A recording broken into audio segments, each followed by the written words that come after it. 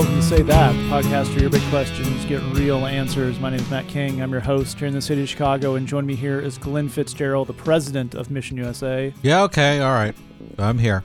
We don't actually make him do the show against his will, but you'd never know it from the intro. Also joining us is Jed Brewer, the director of Mission USA Productions. I'm glad to be here. Joining us via the magic of the interwebs, all the way from Oak Ridge, Tennessee, one of the pastors of Christ Community Church, Lee Younger.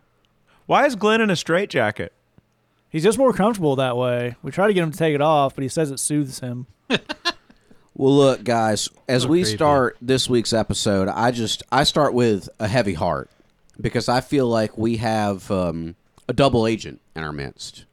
I feel like we have someone who's working both sides of the fence. And You mean like a Soviet double agent? well, I think we may have a Canadian double agent. What? Whoa. And on that basis, I declare a maple syrup flavored emergency. Emergency. If you didn't enjoy that first Canada stereotype joke, you may want to skip ahead a few minutes because they're going to be coming hard and heavy. Look, we're all proud Americans on this podcast. Yeah. You know, Sure. we believe in. I'm going to rein myself in before that goes somewhere uncool. Very good. But we believe in freedom, Right. and we believe in bacon as God intended it. Exactly right. We believe in a cured meat product. We don't believe in ham Right. No. masquerading as bacon, Let's say we believe in ham, but as ham. but But as yeah, ham, we want as truth ham. in labeling.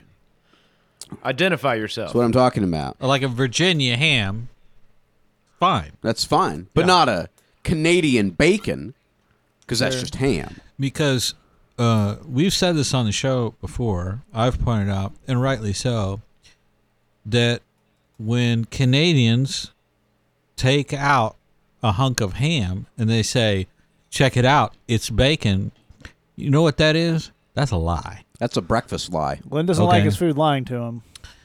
And you know what? You can lie about anything you want, but don't lie about bacon. Okay? Some things are sacred. That's what I'm trying to say. This is bacon. This is serious, y'all.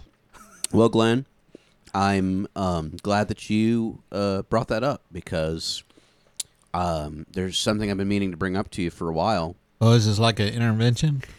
It's more an accusation. One could argue that those are interchangeable depending on the family dynamic involved. I went in your refrigerator. Watch out for Jed's new show, Accusation, on A&E. I went in your refrigerator earlier, and to be honest, I was shocked, disturbed, and appalled because I saw bottle after bottle of Canada Dry brand ginger ale. As the kids say, plot twist. Well, first of all, I would just like to say I had no idea that Canada Dry had anything to do with Canada. I see. You thought it was like Canada Geese and it was named after the guy who invented ginger ale? Yeah, I mean, my assumption is that it was probably named after like a city, an obscure small town city in, like Iowa, Okay. like Canada, Iowa. Mm-hmm. Sure. So that's where they invented Canada Dry. Right. Or like it was his child's name. He named his child Canada because he was always lying. Mm-hmm. And He When he waited walked until into a his kid room was like 7 and he years didn't know old. his child was there, you know what he would say? Tell me. Oh, Canada. and then he made his ale, Sure. his ginger ale. And then what happened was the little child was always lying said, I like it. He said, you know what then? We're going to call it Canada Dry Ginger Ale. He was saying it with a very, the kid was saying it with a very sarcastic, kind of almost British wit. So Yeah. Canada was being dry about it. Yeah. So I think, I think we can just go ahead and move on. Jed, you're the prosecuting attorney. You care to cross-examine here? Well, Glenn, I wish I could believe that. I wish that your words didn't ring hollow in my American freedom-loving heart. You know Glenn made a good argument because Jed's going to the church voice, and we all know church voice means I don't have a point, but I want you to feel guilty anyway. Matt, I don't know what you're talking about. There's another side to this, though. Tell us, Lee. Because I mean, as you're saying, Jed, we're Americans. Yeah. We're proud. Red-blooded even. Yeah, but No other color blood there's can be. there's something deeper than that. In that Glenn is not just an American; he's also a Texan, That's which is true. like it's like a super strength American. Absolutely. Well, it's so super strength American that you don't actually consider yourself American. Cause that's correct. Well, That is actually yeah, true. yeah. True. That's There was Texan- a decade-long advertising campaign for the state of Texas, the slogan for which was, Texas, it's like a whole other country. yes. Exactly. So I mean, it's like Glenn is super strength American, and also adding, with the Texan and the whole thing. Could it be? I'm just throwing this out there. Could it be that he's got Canada Dry in the fridge? He's trying to get to know his enemy before he takes it down. I mean, could this be like a kind of a secret plot to take Canada completely out? Well, this is a fantastic statement that you've made, and I can neither confirm nor deny any covert activities that we may or may not be doing with Canada to infiltrate and do that by learning their ways and so on and so forth to make them more American and also steal their maple syrup. So let's just move on. Lee, are you suggesting that Glenn might be not a double, but in fact a triple agent? Well, we know that he knows a lot about Canadian stuff. I mean, he's, we see him lightly making fun of it, saying, I didn't know it was from Canada, this and that, who's to Right. say? I mean, Glenn's a sharp guy. I just personally don't buy the idea that he didn't know it was from Canada. I think there's something deeper, maybe more sinister going on here. Well, I think the main thing is to recognize, as an American, I have true patriot love for America. Where have I heard those words before? Where, I ask? It's like a thorn in my brain driving me mad. All right, we've reached it. There's only one solution to this. Glenn, I place before you a bottle of Freedom Dry ginger ale. Is it from Walmart? It is from Walmart. 87 ounces in this canister. It was also originally called French Dry, but Jed marked that out with Sharpie and wrote Freedom over it. Why don't you take a sip, my brother American? Well, first of all, let me just say this about America, is I stand on guard for America. So I don't know what you guys are talking about. Doesn't that Freedom Dry ginger ale look delicious, Glenn? I think Have a sip. I think I'm gonna pass. I see. This is getting this may be diving into a little bit of a paranoid territory. Jed's getting his Joe McCarthy on here. It may just be Glenn- all white scare. Glenn has been Jed listed. Well, there's no The House problem. Unbacon Activities Committee. Well, I think certainly if Glenn says he's not a Canadian triple agent, that's good enough for me. I think we should go ahead and declare emergency off, and not so that I can go root through his trash and look for evidence of pro-Canadian Let me activities. tell you what, my patriotism for America is as tall as the CN Tower. So I think it's all pretty, clear cut here. All Canadians are liars because of bacon. Right, Sure. And I love freedom in America. right. And Canada Dry ginger ale, which is basically the only beverage that I consume. Right. And we have no proof that it's actually made in Canada. Sure. You love America like Wayne Gretzky loves skating towards an open net. That's correct. Well, I think that's all the evidence we need. On that note, I declare emergency off. Sure.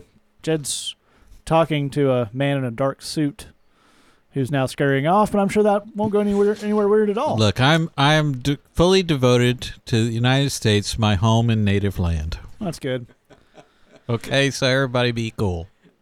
We teach people a lot of weird things in this show. I never thought we'd be teaching them verses to other lands' national anthems. Oh, Canada. I look forward to Glenn trying to work Rule Britannia into casual conversation, but the waves don't come up very often around here. All right. Yeah. We're going to take a quick word to mention a moment about BridgeBox. MissionUSA.com/BridgeBox, where you can sign up. For $8 a month, you get sermons from Glenn, recorded live at the bridge. You get music that Jed has made, written for our worship service. You get other folks from our friends like Lee will contribute. Our friends Pete and Tasha do some very cool tracks every month. We get some very talented friends from around the country to help us out. You'll get devotionals, you'll get Bible studies, you'll get some videos. You get all you need in a little pack every month to work on a question central to your walk. We've recently done, how do I know who to listen to, or how do I know when to let go of something, or how do I forgive will be coming up. So very real-world stuff that you can help you get your walk moving forward. And the $8 a month you pay for that helps us get people moving forward here in Chicago, people who are coming out of addiction, coming out of jail, coming out of street gangs, who they don't know if anyone cares for them. You get to care for them and get cool stuff for yourself. You get to help us put shoes on people's feet, clothes on their back, help us get people into job programs, housing programs, and a lot of cool stuff that we would not be able to do if it weren't for your BridgeBox donations. Amen. And if you like the idea of BridgeBox, but you just are worried there's not enough Lee Younger involved, you can sign up for the Lee Younger brand of BridgeBox, missionusa.com/BBLOY. You'll get new songs from Lee every month, some other stuff he's curated from previous BridgeBoxes, and you will give money that will go to support not only us in Chicago, but also the work he's doing with youth and other folks in Tennessee. If you want both of those, you can email me, matt@missionusa.com, for the super secret link to get both for only $12 a month. Can't beat that deal. All right, we're going to jump to our first question here. If you hang out with us all the way to the end, we'll give you some ways you can get in touch with us. First question came in anonymously at our Tumblr inbox. It says, say I meet a girl and I like her. Do I have to develop a friendship first before a romantic relationship? I've tried it both ways. When I try to be friends with her for a while and then ask her on a date, I get friend-zoned. When I just jump in and ask her out on a date, I get, well, I don't really know you that well. Why don't we just be friends first? What's up with this? Lee, can you kick us off? Yeah, I can. Dude, you got to start driving this thing, man. Listen, thanks for writing in your question. We feel for you, and we definitely want to help you on this thing. Here's the thing. If you get friend-zoned, unfriend-zone yourself. Tell her in no uncertain terms, hey, listen, I have no desire to just be friends with you. I'm actually looking for a romantic relationship where we are dating, and that's kind of where this is going. We've talked a lot on this podcast before that any kind of friendship that you have with somebody of the opposite sex, that relationship has an expiration date on it. That is going to expire. That's the way that thing works. And it's up to you to kind of say, these are my intentions. I want to be real clear about the fact that I like you. I think you're pretty. I think you're cool. I'd love to go out. I'd love to start a relationship with you. You have to say this stuff. When people get friend zoned, it's because they're letting something happen to themselves. It doesn't actually, it's not one of those things that actually needs to exist, but it's up to you to say, this is not what I'm looking for. I'm actually looking for and here's the cool thing is, if that person says, okay, well, I'm not really looking for that. The second half of the question, somebody says, I don't really know you that well. Can we be friends first? If they're trying to do the same thing to you, if they're basically saying, I'm not interested, you can also just move on. You can move on to somebody else. You can try to date somebody else. One thing that I think that gets people confused is they think there is just this one person, and this is the only person that I'll ever like. This is the only person I'll ever care about, and they haven't really dated anybody or anything like that. And the thing is, just ask some people out. Become friends with people, however it works. If you get caught in this friend zone, it's up to you to get yourself out of it. You've got to be clear about what you're looking for, what you want, what you're hoping for on this. Absolutely, Glenn. Well, I absolutely agree with that. I mean, if you're aiming for the friend zone, don't be surprised when you hit it, my man. That's not. That's not how this goes. Part of what you're dealing with, I think, let's be honest, is you're trying to form relationships with women based on trying to listen to what they tell you they want and then be that guy. And here's what you've discovered about women without really realizing it, is that what they want is sort of complex and deep and nuanced in a way that's sort of beyond what they're explaining to you. They want all different kinds of things about friendship and about understanding, about taking time, but also having passion. It's a complicated thing, but they're sort of giving you a slice of that, and you're kind of trying to supersize that and do that to the max and what have you. Sometimes all that can kind of lead you in a circle. She doesn't really know what she wants, but she'll tell you something, and then you try and be that, and then it's not that. So it's about trying to understand what it is that you want out of this relationship and offering that to someone else. If you ask a girl out and she says, well, I'd like to be friends first, say, no. That's with that this is here. You say, well, we need to get to know each other. That's called dating. That's what we're going to do. I don't want to be your friend. I want to be your man. M-A-N, man. That's what I'm trying to do with you, because I think you're pretty, and I think you're awesome, and I think you're smart, and I think you have a great sense of humor, and I want to date you, and that's what's going on here. Now, if you want to take it slow because you're kind of freaked out, let's take it slow because you're kind of freaked out, because maybe I'm a little freaked out too, so it's all cool. But if she kind of comes to you and says, well, you know, if she's trying to kind of let her fears and insecurities say, let me turn this around and try and kind of manipulate this into something I'm comfortable with, and you end up kind of chasing that, then we end up in a great big mess. It's better to be clear about what it is that you're offering and be clear about what it is that you're suggesting to these young ladies, and sometimes they get confused on that. And also, Glenn, not to interrupt you, You're but good. this is the skill, you know, clearly talking about what you actually want out of a relationship is the thing that you're going to have to do for the rest of your life if you actually land this relationship. Exactly right. Being able to be clear about what it is that you want this relationship to be and how you want to serve each other, love each other, nurture each other, look out for one another. Yeah. All this is really good stuff.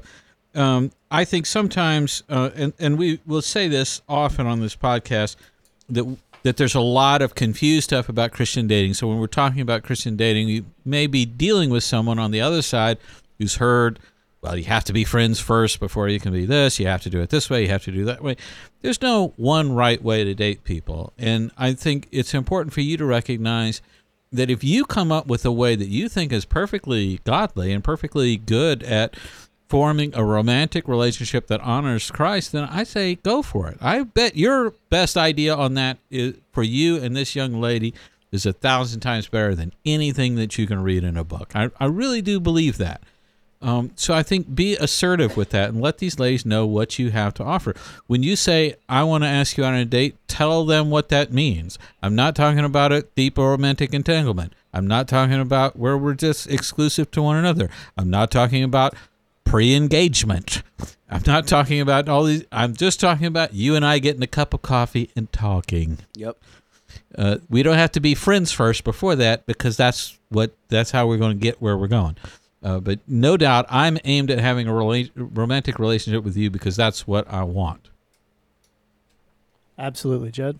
Oh, I just add a real quick thing on there. Glenn and Lee both are right in what they're saying. So what do you do where you do, you say, hey, I'd like to take you out on a date, and she says, hey, I think we should just be friends first, and you say, I don't want to be your friend, I want to be your man, I want to take you out on a date, and what that means, we're going to get coffee, here's what it doesn't mean, here's the whole thing, I'm not trying to, do anything physical, I'm just, want us to get to know each other, and she says, yeah, no, I'm not feeling that. What do you do then?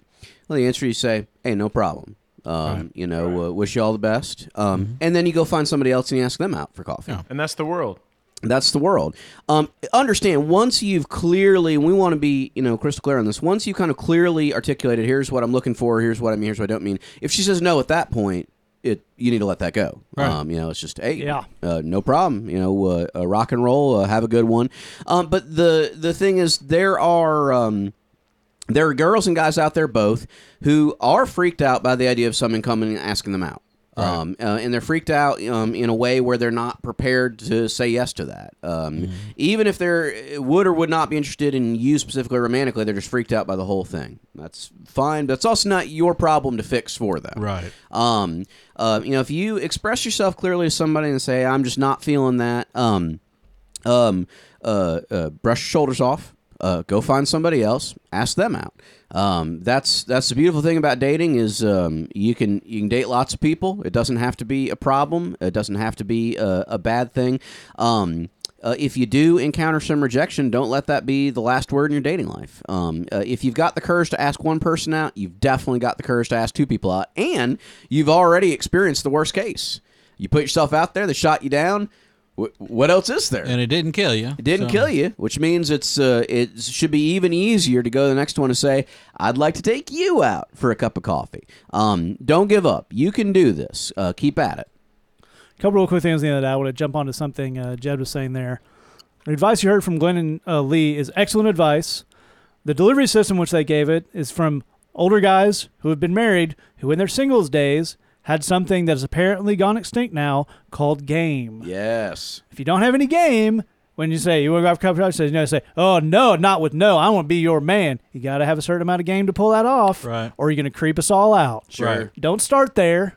Right. Take the concept, internalize it to your own level. Right. And when they say, well, I'm actually kind of full up on friends, but I think you're great. So if you decide you ever want to do it at the cup of Right. coffee, you have my number. Why don't we do that? Exactly. Sure. You got to be smooth first. Then you Yes. can combine smooth with a certain amount of aggressive. Yes. That's fine. Sure. One last thing I want to say, a quick word about the friend zone. That's not a thing that exists. Yep. Stop it with the friend zoning. Yep. Here's the deal.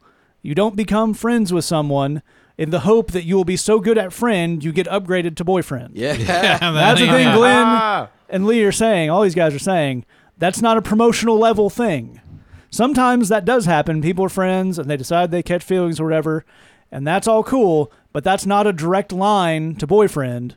So to be friends with someone and enjoy their friendship and be good at being a friend and be mad at them when they don't want to upgrade you is not cool. Yes. Because that deeply. reveals a couple of things. One, you think if you're nice to a girl long enough, she should just start making out with you. A little weird. Yep. And B, when you finally have that meltdown, it's going to make her think, well, this dude's just been my friend for so many years. He's trying to get in my pants, which is also creepy. Not that that's, and these guys are saying, none of that's your fault. Unfortunately, there's a whole lot of undercurrent on that, the whole nice guy thing on the internet and whatnot. Here's the thing. Nice guys finish last and friend zone and all that crap. So let go of it. Say what you want. Take it like a man if they don't agree. And these guys are saying, move on to the next one. Yep. It's all just that simple. All right. I'm going to jump to our next question here. This came in anonymously. It says, there's a church in my city, the second largest in that city, that is known for being outwardly focused. But these days it seems to simply be a reputation. They used to have an amazing ministry for people with special needs, but they cut it. They've also had a ton of staff change and turmoil. I recently learned that the senior pastor who just retired made around $100,000 a year, and their operations director makes close to $120,000 a year. And their new senior pastor decided to take up an additional appreciation offering to send the outgoing pastor on a luxury vacation abroad. I've also recently learned that our city is the second in the nation in child hunger, and that doesn't make sense. I go to a church with an amazing staff where they lead humbly and sacrificially and tries their best to focus on things near to Jesus' heart like the poor and orphans and the brokenhearted. But now I know that is unfortunately not the norm, and I feel blessed by them. I've come face to face with the kids who make up those hunger statistics, and I just don't understand how this big church can justify sitting on their money like that. I'm pissed and confused and want to flip at least 7 tables. How do you navigate what seems to be people wasting money that God gives them while trusting God's sovereignty in the midst of it? Jed, can you start us? I can, and my friend, we appreciate you writing in, and I'm sorry for the pain that you're going through and experiencing here. I'm going to start with just one thing, and that is you said, how do you navigate what seems to be people wasting what God gives them? It doesn't seem that way. It is that way. Hello. Amen. And we want to be very, very clear on this. All 4 of us in our work wind up kind of being a fly on the wall with a lot of stuff, with a lot of different kinds of churches, some of them very large churches with a lot of resources, and with very, very few exceptions, every large church that we've dealt with treats money like something they would set on fire. The level of waste boggles the mind. The thing that jumps to mind, because I'm where you are, a friend who wrote this in, a little bit on a journey of learning this. And when I first got to town, Jed used this example to illuminate this idea. There's a very large church in Chicago that they were showing him around, and they pointed out their spare sound system, their backup portable sound system, which cost $250,000, which had never actually been used. Stop. It lived in a closet at this church. Yeah. $250,000. We know it's absolutely right. We know megachurch pastors that drive Bentleys. For those keeping score at home, that's a $200,000-$300,000 car, depending on the options. We know megachurch pastors with private jets and private helicopters. People who wear French couture outfits that cost thousands of dollars in order to preach and whatnot. There's an unbelievable amount of waste. And to kind of make matters worse, as much waste as there is, as much money as flows into some of these large churches, you would not believe how little money incredibly good inner city churches have to deal with at the same time. Amen. You could say that again. We're privileged here in Chicago to work with a dozen plus of the finest churches I've ever seen anywhere that happen to be inner city churches. And I don't think I know of one where the pastor doesn't have some form of day job to supplement his income because the church is not able to pay him a salary.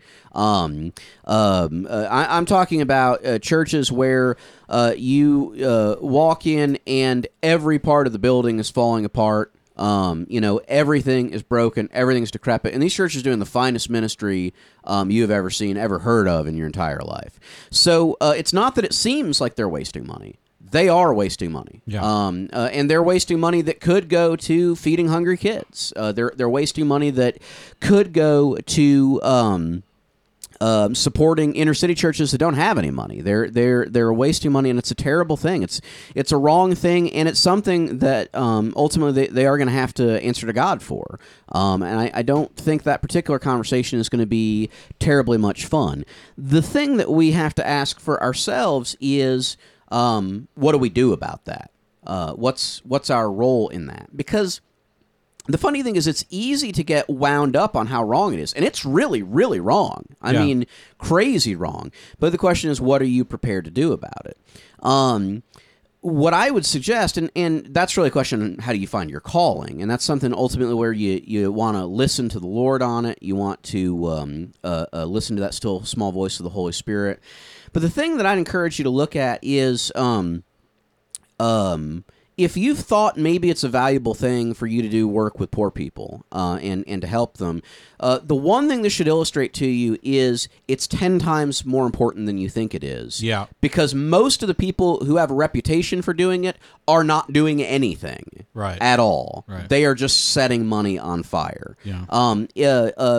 The best, most effective, finest work with poor people in Chicago that we see is not from large organizations. It's certainly not from large membership churches. It's small outfits with almost no budget who have an almost cockroach-like ability to avoid getting squished by life and just refuse to give up. The poor desperately need advocates in this country, and I imagine in every country. They desperately need people who will make sacrifices to see them fed and clothed and taken care of and be told about the love of Jesus.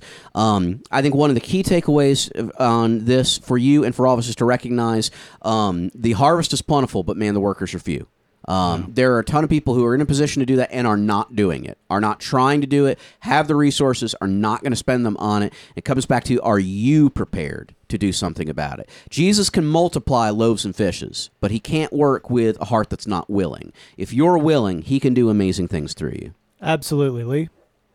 I totally agree with that. And here's the thing is, one of the things that I continue to be thankful for, and the guys that I work with, we say this to each other a lot whenever people tell us these kinds of stories, is my takeaway is, boy, I'm glad I don't have to answer for that. Yes. Hello.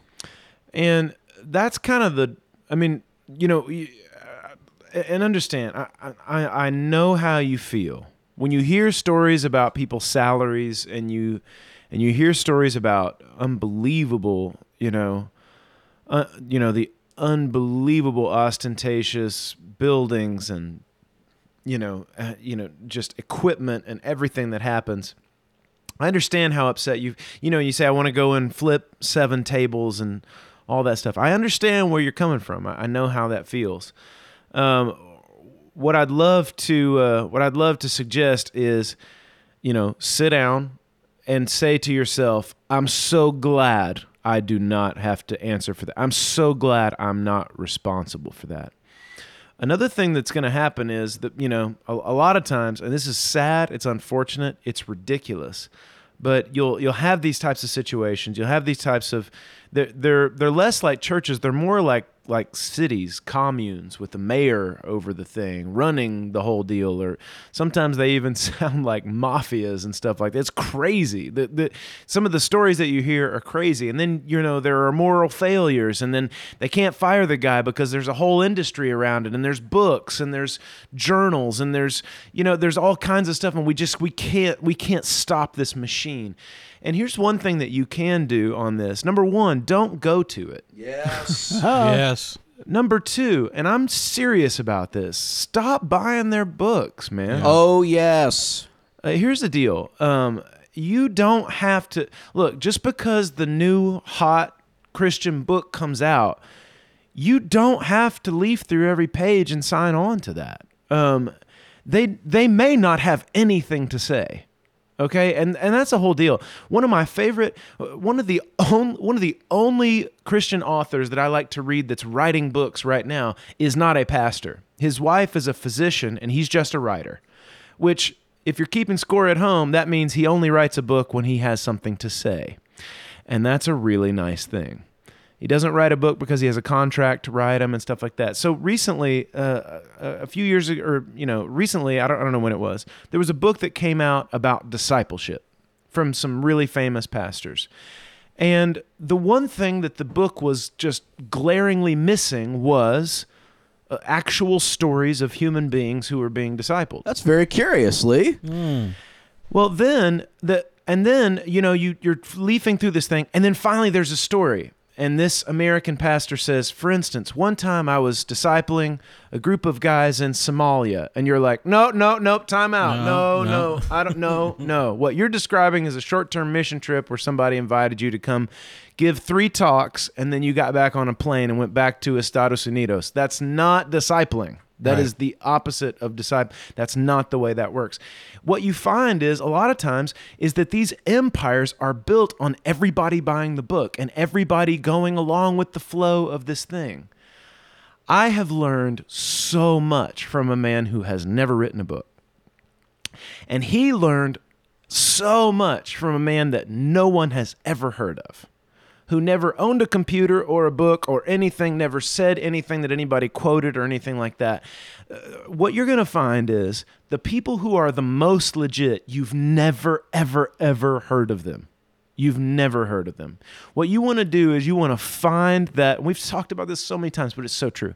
You want to find that Master Yoda. You want to find somebody who's really, really doing ministry and attach your life to theirs. Find out how to do it. Find out how to love people. Because Jed's right. If you want to know what the correct response is you do something about the poor. Yeah. Amen. You do something about the lonely. You do something about the unfortunate. You do something about special needs folks. And it doesn't have to be a program. It can just be you reaching out to one kid with special needs. All right? But finding somebody who knows a thing or two about ministry. And here's the deal. We'd be glad to answer specific questions on, okay, I'm bummed that this special needs ministry shut down. I want to know how to crank it back up. Hey, we've got specific answers, and I have people you can talk to today. I've got their phone number. People that started special needs ministry, and you can find out how to do it today. So hit us back on that, because the answer is you. And I know you're upset, but I'm telling you, turning the tables isn't going to do any good. And here's the deal. More people are going to go in there. More people are going to get fired. That's the way that's going to happen. But the answer for you is keep going to that church you love. Keep going to that church that cares about people. If it takes care of missionaries, yes, take care of missionaries. Pay for them, help them, give them money, help them stay out on the field doing their thing. That's what churches exist. But one of the reasons, by the way, that churches exist is to keep missionaries on the field. All right, so make sure that you're in a church like that, keeping missionaries on the field. Find somebody that can mentor you, and you be the answer to these dropped programs and these dropped ministries and that kind of stuff. Absolutely, Glenn. Yeah, in trying to talk with you about this, and we're certainly glad you brought this up, we're all struggling in a way, if we can be honest with you, because almost every single day we hear stuff that's way worse than this about this exact same thing, about greed in the suburban American church. Yeah. And as much as you feel like flipping over tables, believe me, we feel all of that and then some. Yeah. Part of that's because our income is, and the income of all sorts of missionaries, as Lee was pointing out, and the income of inner city churches is being choked out by all this. So it affects us in a very real and very personal, very direct way. You sense that this is wrong, and maybe you're asking this question to us with the sense of, maybe it's not quite as wrong as it seems, and maybe I'm having an overreaction and so on and so forth. You are not. This is worse than what it seems. This is wrong in a way that we have just become kind of used to. But this is a runaway, filthy rich kind of a scenario. This is radically inappropriate. So we're not going to talk you out of that viewpoint on it, because you've come to the right look at this. But here's the thing. I'm now going to try and explain to you how we all got here, and I'm going to try and say sympathetic things towards these people who drive me completely nuts with the way that they're acting really, really inappropriately.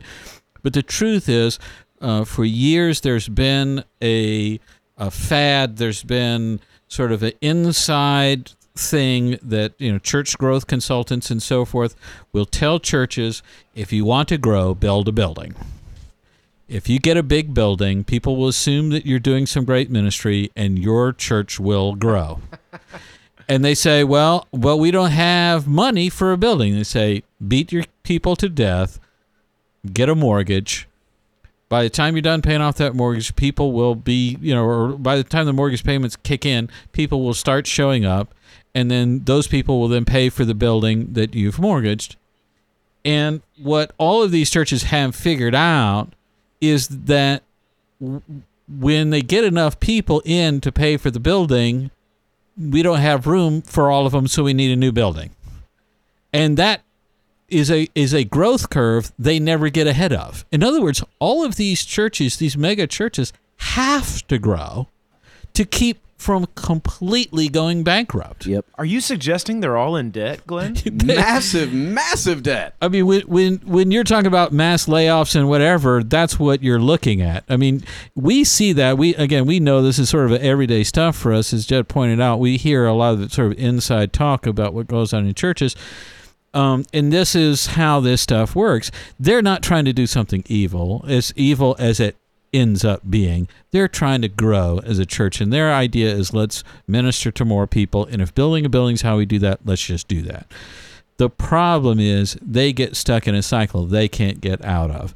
They're in a cycle of having to try and massively trump their success in order to keep this whole ball going. They would tell you, if we buy a ludicrously expensive sound system or projection screen or new home for the pastor or whatever, it gives us the appearance of success, and that will cause people to be excited and put more money in the plate, and therefore we can pay for all these things.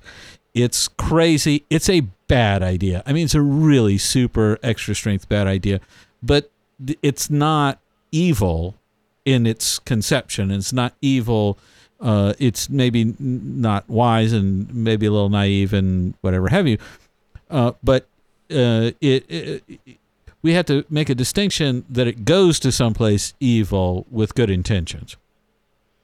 And let me, as I wrap up on that, let's make sure that we understand nobody is putting the truth of this out there. And it drives us nuts because we know this stuff. I mean, we know it chapter and verse, but it's kind of like if we say something about it, well, that's sour grapes because you're jealous of their fame or you're mad because they're not giving you money and so on and so forth. So we can't say anything. Same is true for inner city churches, as Jed was pointing out. There are inner city churches that do amazing work you would not believe, with the best pastors in the world. Nobody knows about them. Nobody knows that they're hurting. And there's a white church in the same denomination 10 miles away that's got money shooting out their ears that doesn't know and can't be bothered to find out what the budget is for this church in the inner city where they're all starving to death and the pastor has a day job in order to keep this thing going. That's the reality of what's out there, and there's no one speaking up and saying, whatever, because that inner city church can't stand up and say, we're black and we're poor, you're white and you're rich, you work out how we got here, and you tell me why we're not making any forward progress. They just can't do that, and they don't do it. They're not going to do it. I want to do it, but, again, I'm not in that position either. But no one's putting this word out there, and I don't know that that's the most important thing to happen. As Jed is saying, I think this ought to be about putting that focus on you. Very quick last thing to say on this: check your own church. If you're listening to this podcast, everybody thinks their church is great on this stuff. Yep. It's the other ones that are jacked up. Do some hardcore research. If they're doing good in your church, pray about giving them some more money and getting that church mobilized to do more stuff. If they're not, you might be in for a little bit of a rude shock, because this stuff is all too common. And maybe there's a missionary, maybe there's an inner city church that you want to support while you attend the church that you're at now. That's a great point. I'm going to jump right on the end of that. There are some assumptions we all make about the way Christians spend money based on what it should be. Here's the thing about all these suburban mega churches. Their number one goal is bringing in more money. Yep. The way you can tell that is every decision they make is based on bringing in more money. It's all, as Glenn's saying, bigger building, bigger billboard, pastor on a book tour, whatever it is. They make no decision that is not based on bringing in more money. Now, there are people in those churches who help people on a volunteer basis. That church may, do a thing, this and that helps, and that's all great. We know a church here in Chicago, which there's obviously Chicago's the third largest city in America, and there's a massive poverty problem here. There's huge unemployment and all that stuff. Their solution was to build a $10 million building in the suburbs. Yep.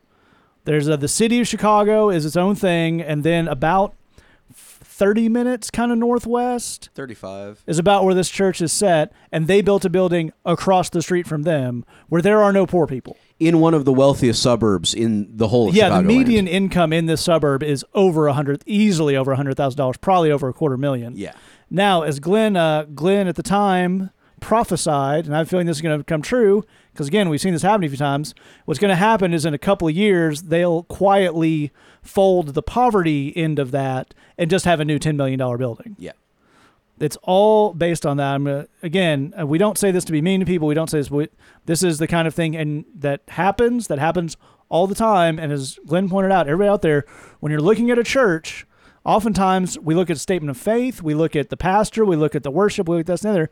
The first thing you need to be looking at is a statement of faith and a copy of the budget. Yep. And if they don't want to give you that, it's because it's so screwed up they don't want anyone to know. Yep. I'm looking at this. I'm not going to, again, we don't on this podcast, I'll reiterate this, we don't really name people or organizations because we know that all this megachurch stuff, as weird as we think it is, and it is, somebody out there has heard a sermon or read a book or whatever by this guy when they didn't know anything about the Lord, and it taught them something basic that helped. And we're not interested in undercutting all of that. Amen. Because of how angry we are about this. But this is a very large megachurch run by a very famous person I guarantee you have heard of.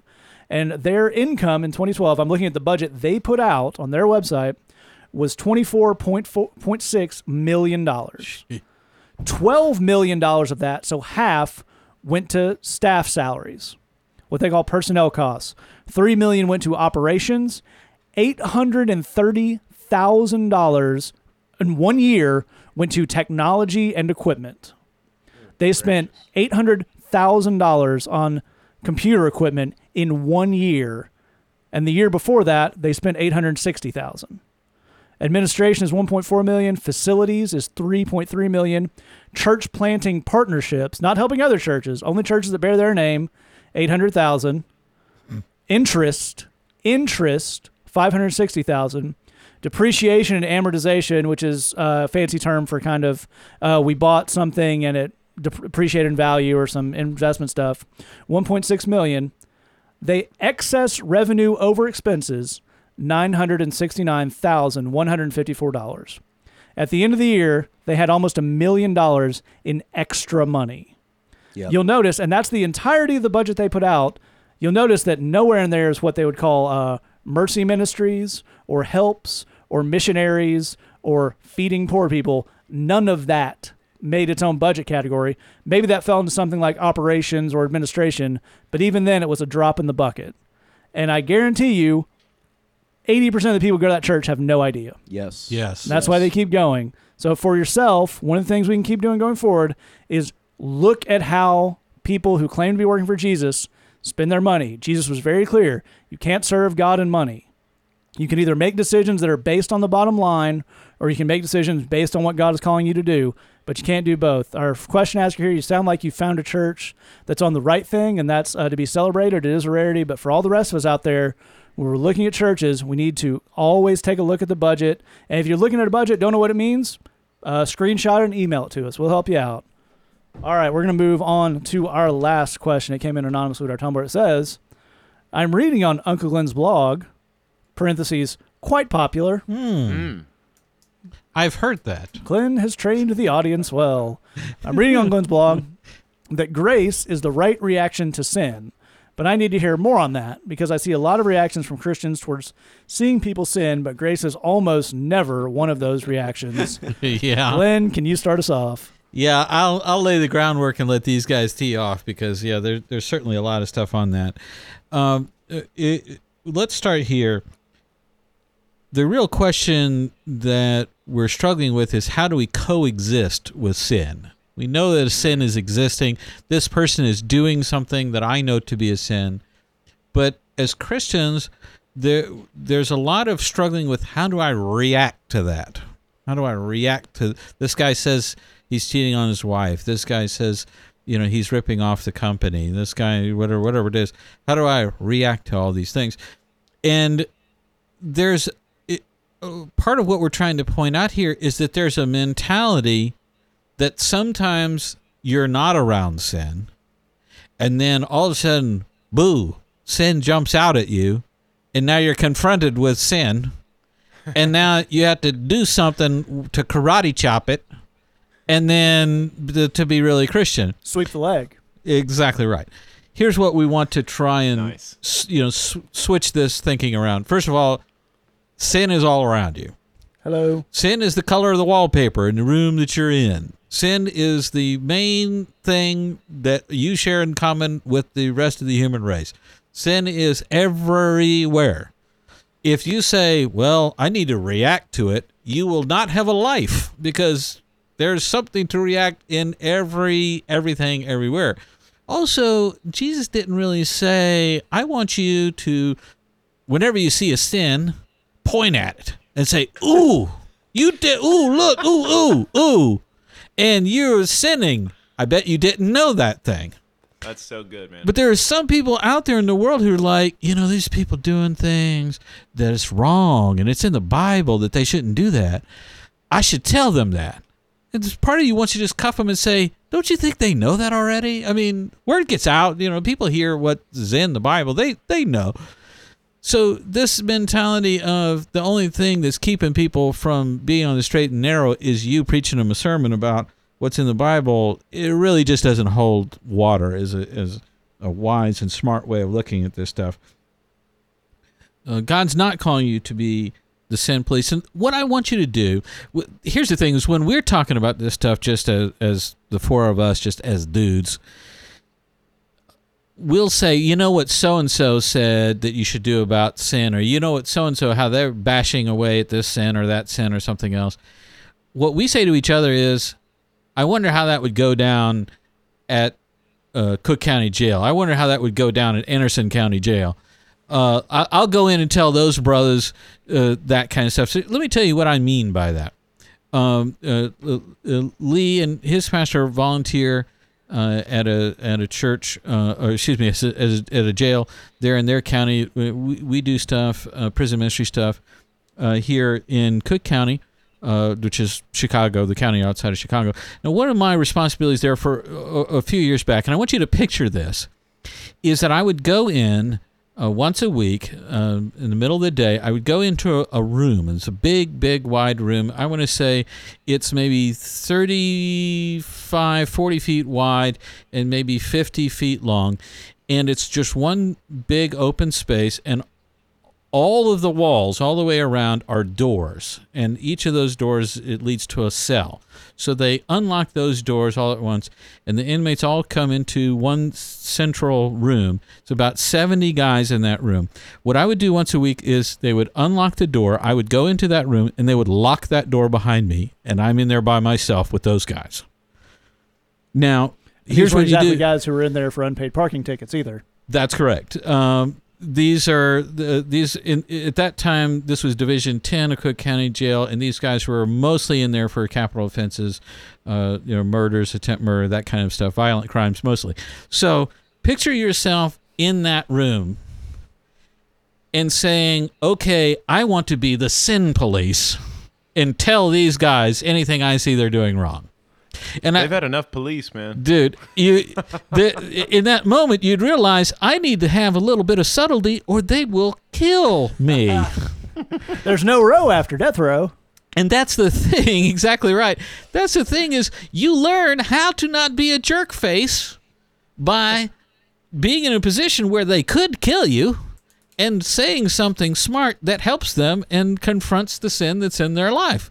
You learn very quickly. Now, we've benefited by that, and so it's super easy for us to sit here on this podcast and tell you how it should be. But there are a lot of people that their conception of how do we deal with sin and how do we address that is based on them being a million miles away from the people that they're talking about. And they're saying, you know what we ought to do about those people? And then they concoct their little, whatever, and they get themselves wound up on it. But if you have to sit face to face with someone who's done something wrong and is struggling with that, and you have to help them deal with that, I guarantee you 100% of the time you will be forced to find a way to be a decent human being. And you will sit there in that moment of having to be a decent human being, and you'll say, well, you know what? I know I'm supposed to be against sin, but here's the thing. I'm also supposed to be preaching the good news of the gospel. This is supposed to be about grace, and everybody likes grace, and no one will punch me in the face if I say something about grace, and there's almost no chance of me getting shanked if I come in here and preach grace. So you know what? I'm going to preach grace because that's in the Bible and everything. Yep. And that's how you learn to be a decent man of God. And so we've had that experience, but I want you to picture that. Would that go down at Cook County Jail? That little comment, that little thing that you have, that thing you want to get up and preach, that thing you want to say, that thing you want to put on Facebook, is ask yourself, would I be willing to get shanked to say this thing? I would pay real money to walk here in Chicago. There's a very famous Christian college called the Moody Bible Institute, into Homiletics 101 in here. There's almost no chance you'll get shanked if you preach grace. Yeah, that's right. Jen? Well, look, you said in your question, and thank you, by the way, for your question. We appreciate you writing in. You read that grace is the right reaction to sin. Here's why grace is the right reaction to sin. That's because it was Jesus' reaction to sin. Hello. Hello. That's why it's the right reaction. Most of y'all know the story, but real quick, there's a famous story in the Bible. I believe it's John chapter 8, the woman caught in adultery. Sure. It's in there. It's in there. It's either 8 or 11. I'm old and I forget things. But there's a gal who's caught in the act of having sex with someone she's not supposed to be having sex with. And a group of church people catch her in the act. No one knows how that happened, but they catch her, and basically, buck naked, they drag her down to the church building, and they throw her in front of Jesus, which is a really rude thing to do. And they say, we caught this woman in the act of being naughty. And the Bible says, and in this case, they're talking about the first half of the Bible says we can throw rocks at her till she's dead. So what do you think? Now let's pause for a second. That's the response right there of most church people to sin today is let's drag that poor person out in the street and throw rocks at him. That's actually what we see most of the time. Here's what happened. Jesus at first said nothing. Like, they're trying to make a big to-do and a big commotion. He didn't reply at all. And finally, they kept pestering him.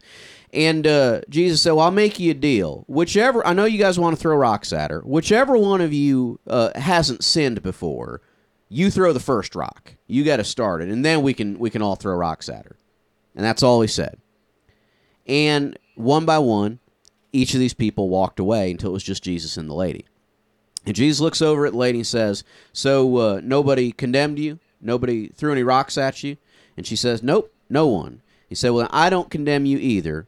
Why don't you go on and not sin anymore? That's grace.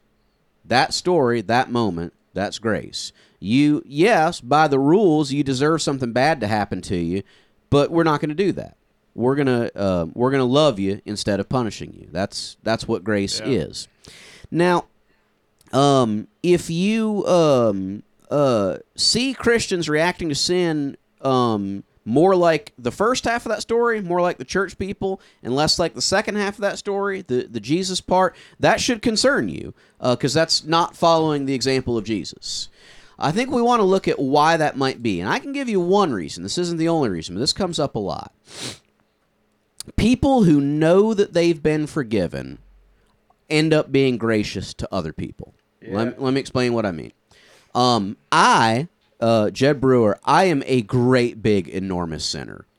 Right. And I'm good at it. Sure. I mean, I have a talent for being naughty. And Jesus chose to love me and forgive me anyway. I deserve for him to say, depart from me, you sinner. But he didn't do that. He said, hey, I love you. I forgive you. It's taken care of. It's paid for. We're cool. If you're down, it's all good. So I'm definitely down. That offer works great for me. Well, based on the fact that I know Jesus loved me in spite of all my misbehavior, based on the fact that he's forgiven me, it's relatively easy for me to show that grace to other people. It's actually kind of a logical extension. Now, by contrast, when you see people who really, really, really have a hard time showing grace, what that often relates back to is they're not sure they've been forgiven for their sins. Let me break that down. The dude that shouts loudest about the evils of pornography, I will bet you $10 right now that guy looks at porn on his computer every night. That's why he's so adamant about it. That's why he's so... Because understand... He's trying to preach to himself, in other words. Exactly right. If this issue had been dealt with and he had truly accepted God's forgiveness and moved on, he'd say, hey, man, it's a struggle, but we can move past this. Let's get into it. Let's talk about it. Let's figure it out. Let's we can do this thing. That's what a dude who's worked out his issues and accepted forgiveness from the Lord sounds like. Yeah. The dude where his jowls shake and he talks about the sin of fornication. That's a dude that's sleeping with people he's not married to. Right. And as Glenn says, he's trying to preach that message to himself. Yeah. If you're hearing messages, and almost every time, that's the way that works. If you're hearing Christians, and particularly like big-name, public, famous Christians, reacting to sin in a way that doesn't exemplify Jesus, it doesn't exemplify grace, it doesn't exemplify, I don't condemn you either, go now and sin no more, that's a statement about what's going on in their own spiritual life. That's what that's letting you know. Amen. Lee? Yeah, so the thing that I'd like to do on this is, and all that stuff is great. It's right on the money. The thing I'd like to do here is ask kind of a philosophical question, okay? Which is, why do we still, why does God still let us walk around with the sin nature that we have to wrestle with for the rest of time? For the rest of our lives here on earth. I mean, God can do anything. So when he saved us, why didn't he just eradicate our sin nature completely and just make us, get us to the finish line on the whole sanctification thing immediately? He could have done that. So why didn't he do that? I think what happens is a lot of people make everything, like the goal of Christianity for a lot of people is we want no sin. That's the goal. We want to get to a place of sinlessness. But God saved us, forgave us, and left the sin nature in there that we have to wrestle with. You see, if God's goal is for us to be sinless, we have to face the idea that he's not doing a very good job at his goal. But what if he has a different goal? What if God's goal is, I want you for the rest of your life to learn how desperately you need me. Okay. Now, I want you to learn for the rest of your life how frail you are, how pitiful you are, and how much mercy I show you all day long, every single day. And I want the mercy, and I'm going to keep loving you and keep showing you mercy every minute of every day. Every time you come back to me, I'm going to, with open arms, I'm going to take you back. I'm going to love you. You're my kid. And I'm going to do that, and no matter how many times you fall, I'm going to do that over and over and over again for the rest of your life. And what we find out is, if God's goal is, he wants me to know how much I need him, and he wants me to find out how relentless his mercy and forgiveness is, now we find out God is a genius for leaving my sin nature in there and making me wrestle with it, because that's exactly what I'm learning. And the more I learn that, a very cool thing happens. If I see one of my brothers struggling, then I realize, you know what, man? I was there yesterday, and I can have mercy on him. And I can talk to him about it. And then when I'm struggling next time, he can talk to me about it. Now we can have mercy on each other. Now we can understand where everybody else is coming from. Now we see how much we need Jesus. Now we see how good mercy and grace and forgiveness feels. You see, if God's goal was to just eradicate sin, then he could have just gotten rid of our sin nature. But if his goal was to show us how much we need him and how much we need each other and how good mercy feels and how good forgiveness feels, then he's a genius for doing this. Now, I have to admit, I didn't make this up.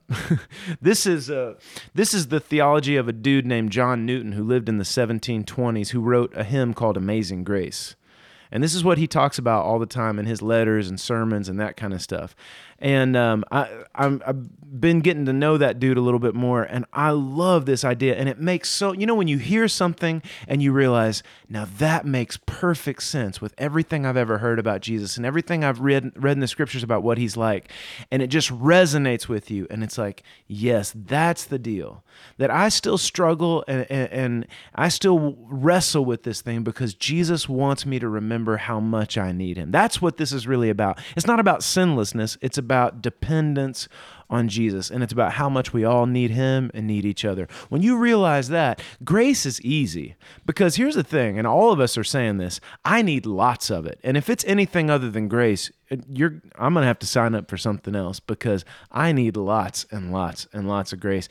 And it doesn't matter how old I get, I still need it more and more and more. That's absolutely true. I want to pick at something Jed said there and expand on it, talking about why people don't jump to grace as a reaction to sin. And he gave the example of people who don't actually believe they're forgiven for their sins. I think that's very true. I think there's another group, which maybe even screams a little louder, which is people who don't think they did all that much sinning to need forgiveness in the first place. Hello. In the Sermon on the Mount, Jesus talks a lot about, here in the Lord's Prayer, help us to forgive other people the way God forgave us. And there's kind of a perfect corollary there between how much you think you needed to be forgiven of and how much you're not forgiven.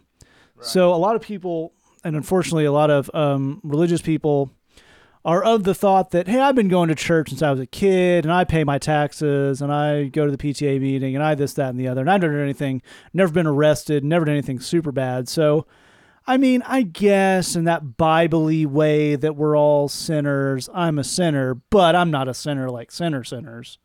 And you can see that come out in a lot of where this comes up is people will go on, as we've talked about in our last couple episodes, go on the Twitter and on the Facebook screaming about certain lifestyle choices that, hey, I'm just saying the truth, man. If it doesn't count if you're not actively repenting of that sin that you're doing. And most of the time they're talking about homosexuality. And here's the deal.